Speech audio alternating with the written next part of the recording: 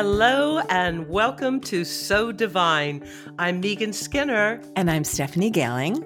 This is our monthly astrology and tarot podcast where we take a look at the celestial landscape, what's happening in the stars. We pick a tarot card to fit the vibe, all with an eye towards inspiration and helping you to lead a more conscious life. Hello, Stephanie. Megan, how are you? I'm good, but I have a little bit of a head cold today. So if I sound a little stuffy, that's why. Because you are.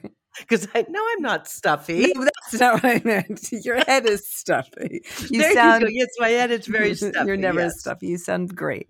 Okay, good. Okay, so let's take a look at the astrology for June. And I just want to start out by saying June is definitely a less dramatic month than last month, May.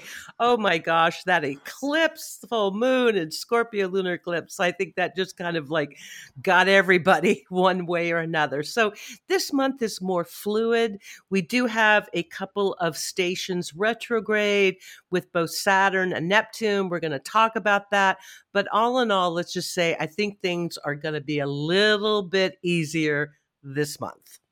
So let's just jump right in with the Sagittarius full moon, which is on June the 3rd. And you've got to love a Sagittarius full moon, right? Maybe the theme for this full moon is more. I was going to say, why do we love a Sagittarius full moon? What's your thoughts on that?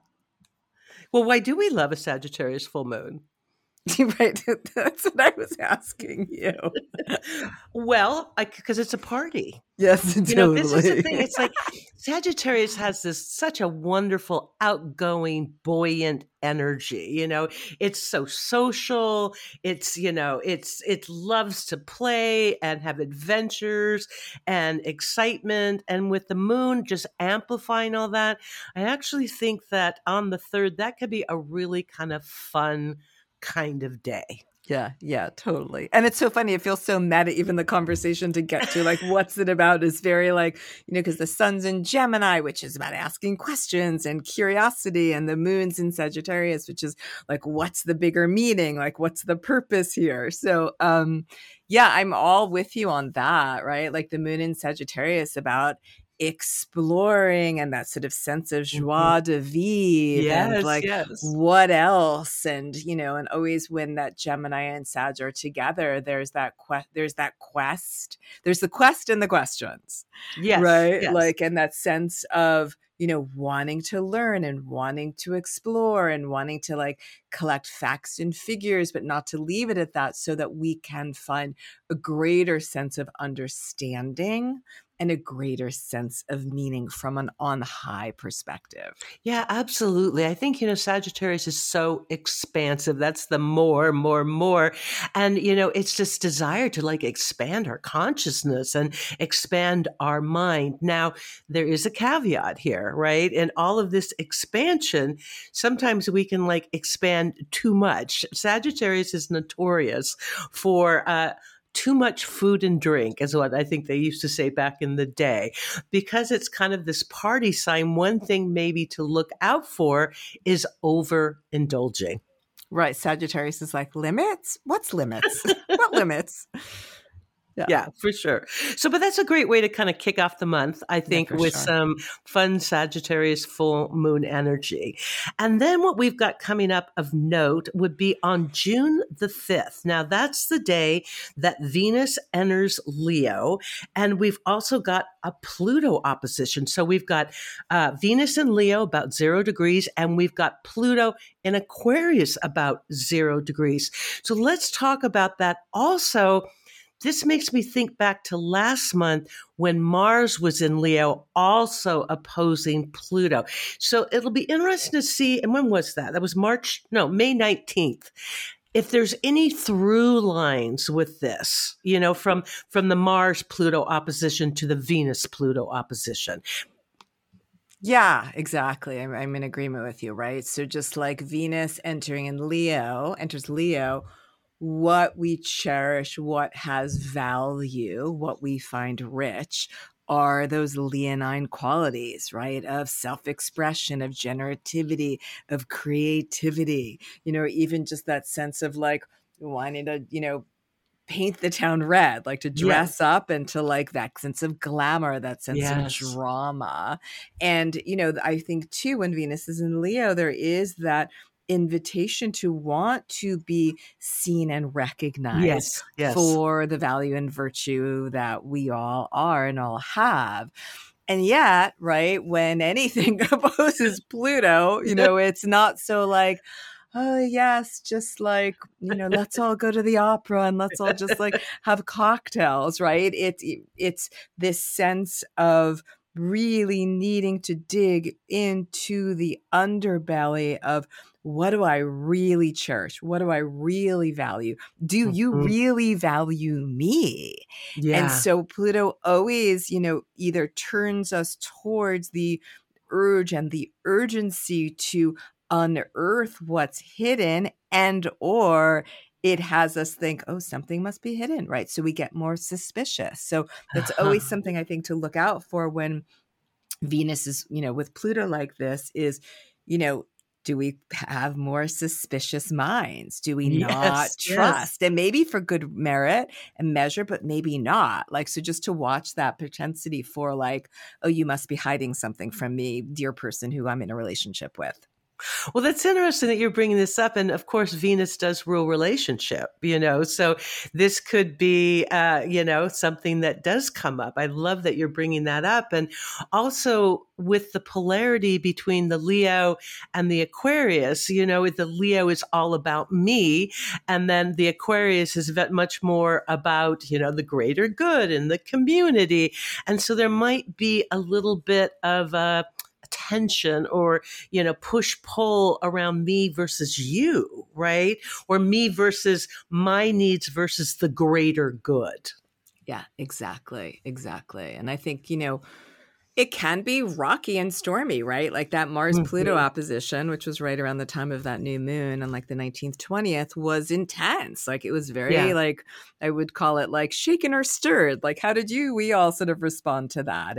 But I do think the way to move through this and go into this Venus Pluto is, what parts of your relationship or the way you approach relationships is no longer vital, has reached its expiration Mm. date, that you do Mm. want to like let die or to kill off, right? So that something can get regenerated, something that is Yeah. full of life. So that's how I would orient to that and go into it constructively.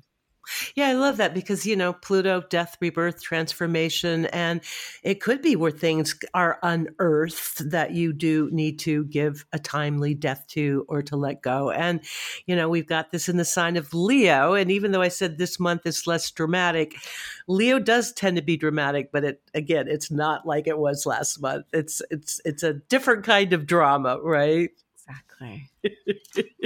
More of a glamorous drama, perhaps. Okay, so let's move on and talk about the Gemini new moon. This is happening the day after Saturn goes direct retrograde. So we've got Saturn going retrograde on the 17th. And then the very next day, we have the Gemini new moon. And we've also got an aspect with Neptune. So let's start with the Gemini full moon, and then we'll talk about the Saturn going retrograde. Yeah, great. So like the Gemini new moon, right, Yeah. is always that yearly like beginning something that's related to education, related to understanding, related to communication. And yet, right, that Gemini new moon this year squares Neptune. And Yeah. so it does feel like important to have that sense of balance, like allowing yourself to wander and wonder Mm. and allowing yourself to like go with the flow.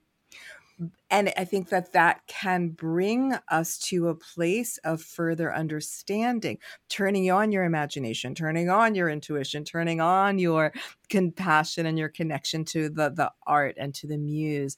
And yet I think that we have to all make sure, right? Gemini could be in its head and Neptune can be in the clouds, that Yeah. we like do that constructively, as opposed to just like wandering in a way that we perhaps, lose something or lose ourselves or lose our sense of place, right? Or Yeah. proximity to like things like the couch and our stub toe or what have you. Like, I think we have to really pay attention to being in our bodies as we're allowing our minds and our spirits to take us places, or else Yeah. I feel like it could be of concern.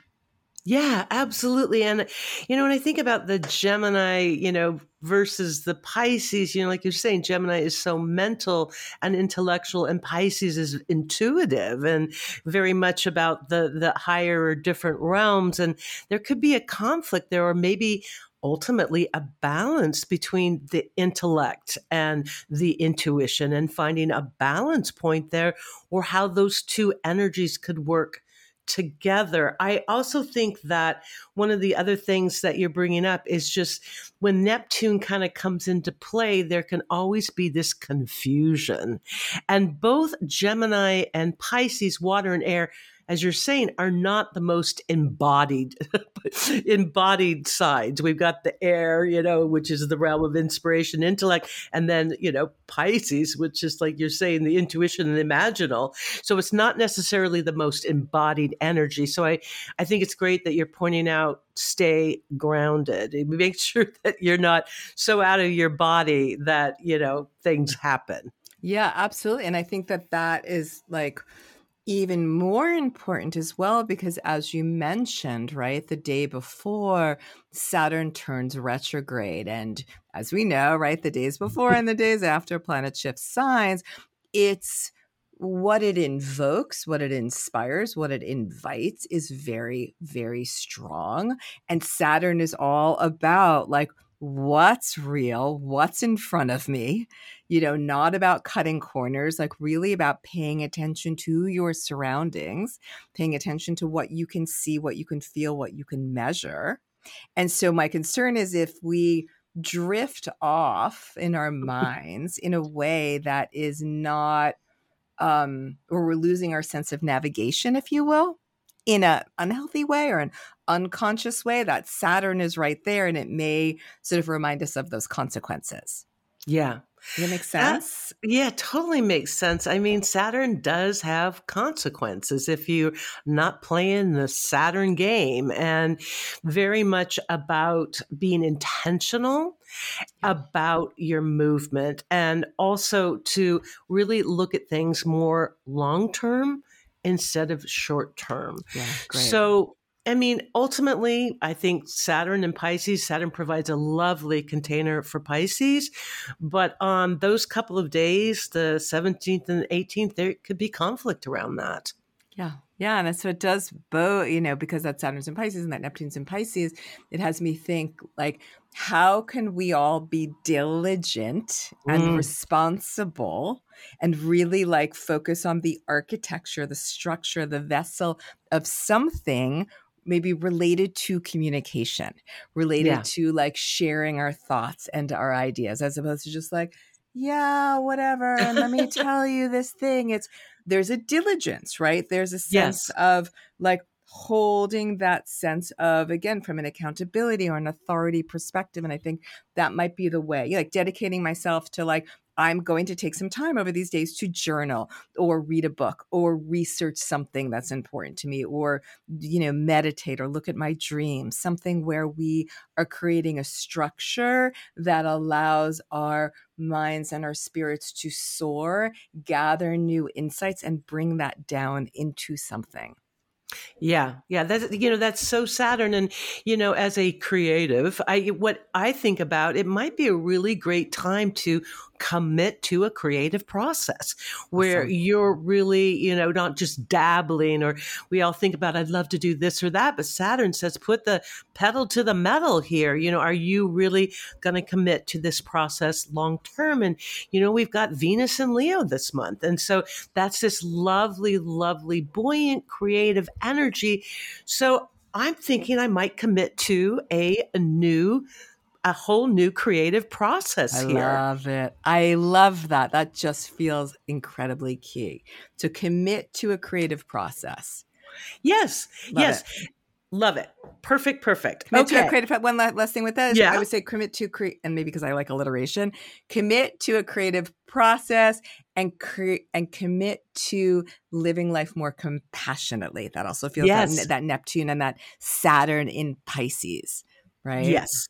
Yes, I'm so glad that you got the compassion in there. And, Leo's a heart sign. So, to live from the heart Yeah. might Yeah. be a But really, definitely like around that time, Saturn, go slow, dot your I's, don't cut corners, right? Like just remember that time is your ally. Don't push faster than is really what is required of something. slow your roll, Slow right? your roll. Slow your roll.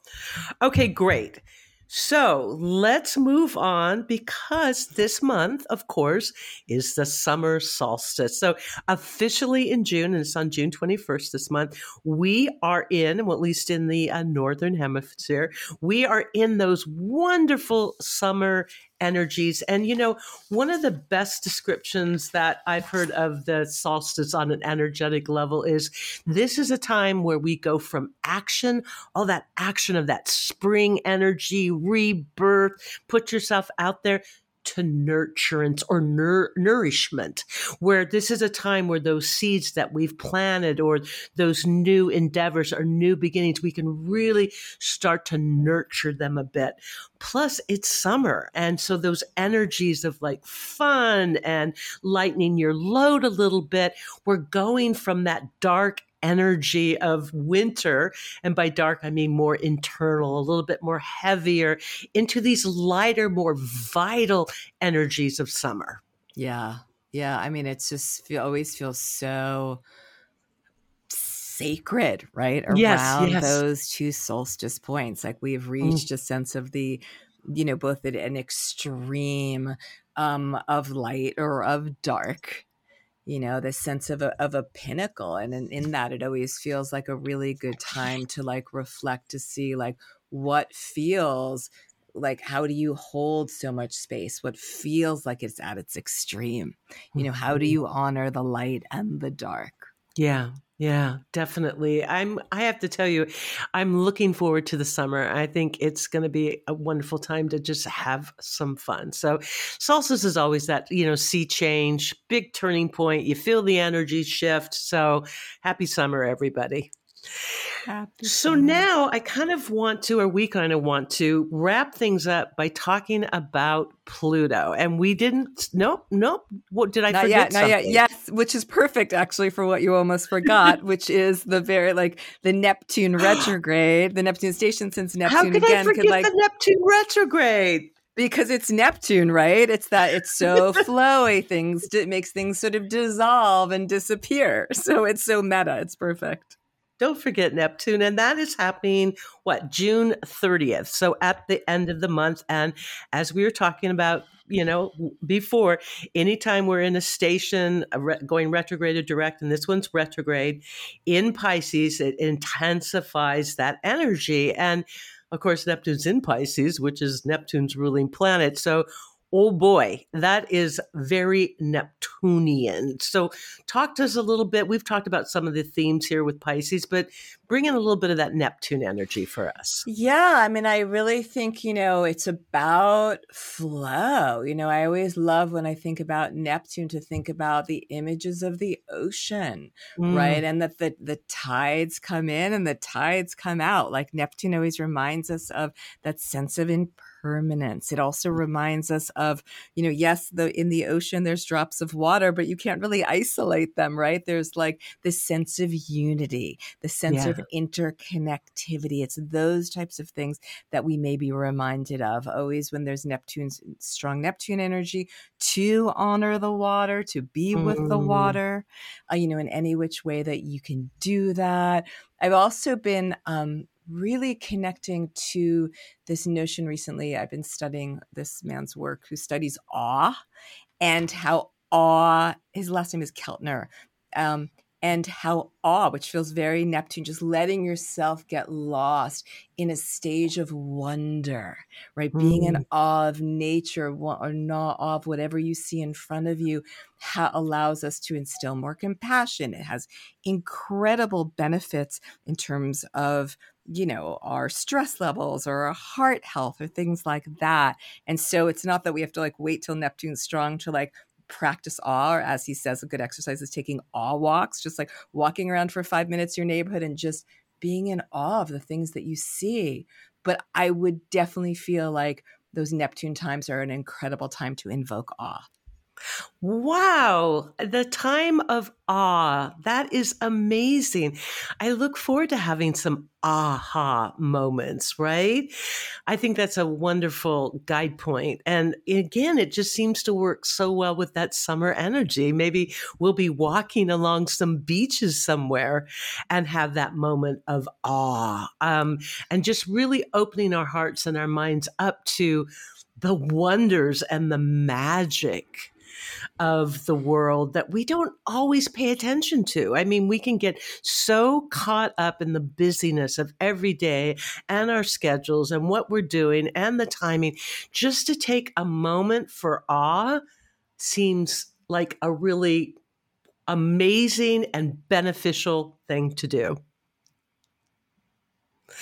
So, Exactly. can we talk about Pluto now? We Yes, kept this actually to the end of the podcast because we didn't want to start another podcast starting out with Pluto.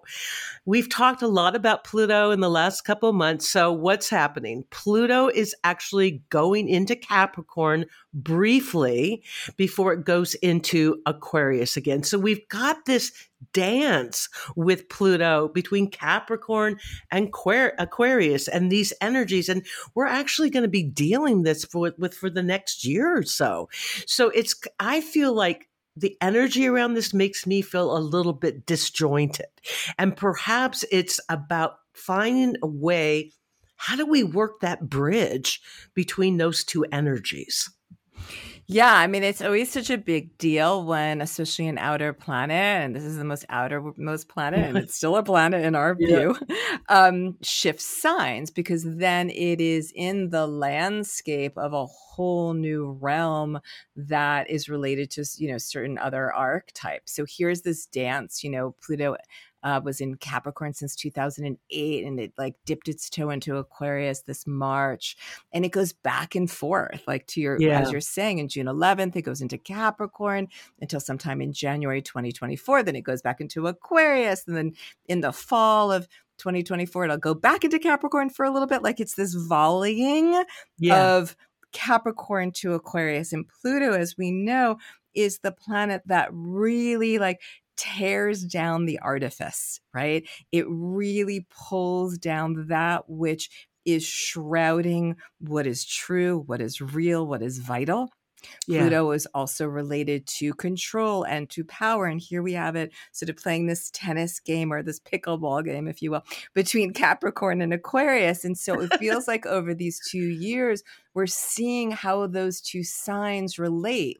Capricorn in terms of structure of society and the economy and capitalism and patriarchy and government, and Aquarius being related to technology and space and humanitarianism and, the power of the people. And, already in the last couple of months with Pluto and Aquarius, we've seen this AI has been around for a bit, but that's all everybody talks about now since, Pluto went into Aquarius. And will we see more when it goes into Capricorn, more regulation, right? Related to AI, for example, or how will we see the structures of our society being morphed and shifted because of this, going really deep into the belly of these Aquarian principles. And so it does feel, with Pluto going back into Aquarius, we're going back into getting to the depth of the structure of how are our structures, how is the foundations, how is this house that we've built, right? Whether it's, again, of our governments or economies or family structures. But it does feel like really, really evidencing and unearthing what's in the ground and what's underground. And it may not impact us so personally, but it will, because we're all living in this collective sphere. So Yeah. just to watch how the energy shifts and what trends emerge.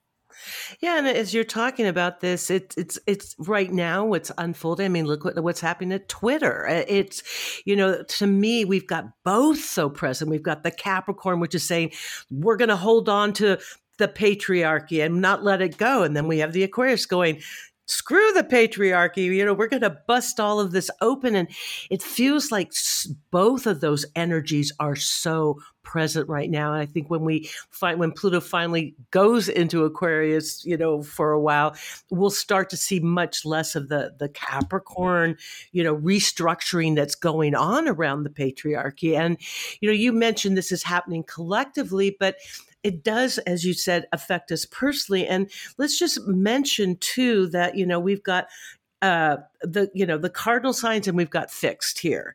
So, because we have Capricorn, of course, is a cardinal sign. It's in the very last degrees of that. So those of you out there that are cardinal signs, Libra, Capricorn, Aries, especially if your planets are more towards 28, 29 degrees, or if you're a fixed sign, because Aquarius is a fixed sign and it's at 0 or the very beginning of Aquarius. So if you're fixed, Taurus, Scorpio, Aquarius at the beginning degrees, you could really be feeling this a lot more personally. And, I don't want to get too technical, but if you want more information, just reach out to us. We can help you unpack that. But it's something to look out for. Yeah, for sure, right? Because it's not just like Pluto's like, hey, it's like keeps on visiting and revisiting and revisiting. It's like a 2-year process of really shape-shifting in the deepest of ways, whatever planet or point in your chart happens to be at that location. Yeah. So yeah, that was great. I'm glad that you brought that up. And, I think it'll be really interesting on a collective level to watch over the next year and a half in terms of this volley between Capricorn and Aquarius. And, hoping that we come to a more we come to a deeper level of altruism and a democratization, as opposed to obviously a lot of people's concerned with, from a Capricorn Aquarius perspective, is like that power and control resides more in the technocrats and the people who are in control of technology. So hopefully there'll be some good regulations put in place when Pluto's in Capricorn to curb things that could really shapeshift our society in ways that we may not want it to. Yeah, like you're talking about with the AI. Exactly. So one can hope. So that's our Pluto update for the month. Stephanie, I think it's time for the tarot card of the month. And so I've got my cards out and I'm shuffling. So what we decided is we're going to pick a card at random and I'm going to shuffle. And Stephanie, you're going to tell me, she's tapping in, tell me when to stop shuffling and we will see what the card is. I'm being very Saturn and just waiting and waiting. And waiting. Okay, already. No, it's Saturn. It's about having patience and knowing when the moment is. How about now? Okay. You are being so Saturn here. All right. So are you ready? The tarot card for June is the Knight of Pentacles. This is interesting, of course. So in the tarot, knights are seekers. They're like young adults. They're not pages. They're not children. They're not kings or queens yet. And so they're on a journey or an adventure of achieving something or, realizing something. The realm of Pentacles is the earth realm, and Pentacles are very much about money and finances and career. And of course, around the body as well is the physical material realm. And what they say about the Knight of Pentacles is it's the steady Eddie card.